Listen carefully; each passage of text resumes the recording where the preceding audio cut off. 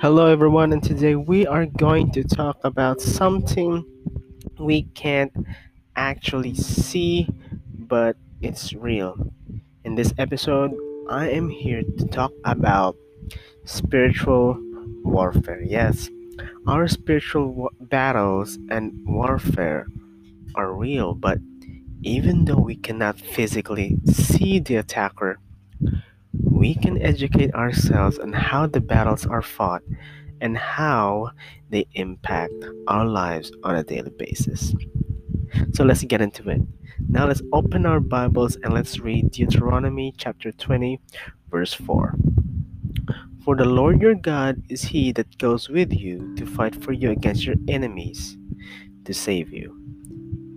We have no enemies, but the enemies of God.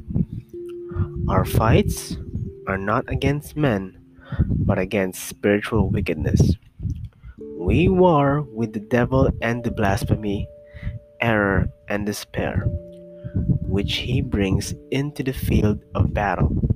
We fight with all the armies of sin, impurity, drunkenness, oppression, infidelity, and ungodliness. With these we contend earnestly, but not with sword or spear. The weapons of our warfare are not carnal. Our God abhors everything which is evil, and therefore He goes with us to fight for us in this crusade.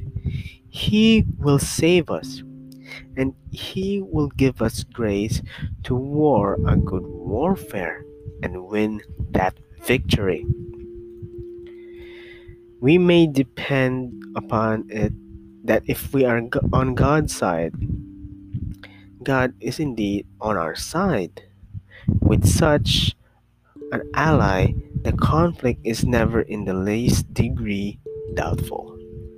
It is not that truth is mighty and must prevail, but that might lies with the Father who is almighty, with Jesus who has all power in heaven and earth, and with the Holy Spirit who works his will among men.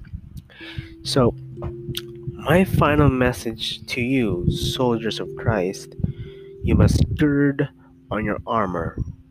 Strike home in the name of God of holiness, and by faith grasp his salvation.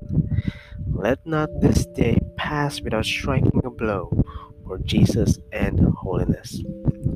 And that is all for today, guys. I hope you feel encouraged to continue your own spiritual battle no matter how hard it is. Remember, God is on your side in this battle no matter what. God bless and stay safe, everyone.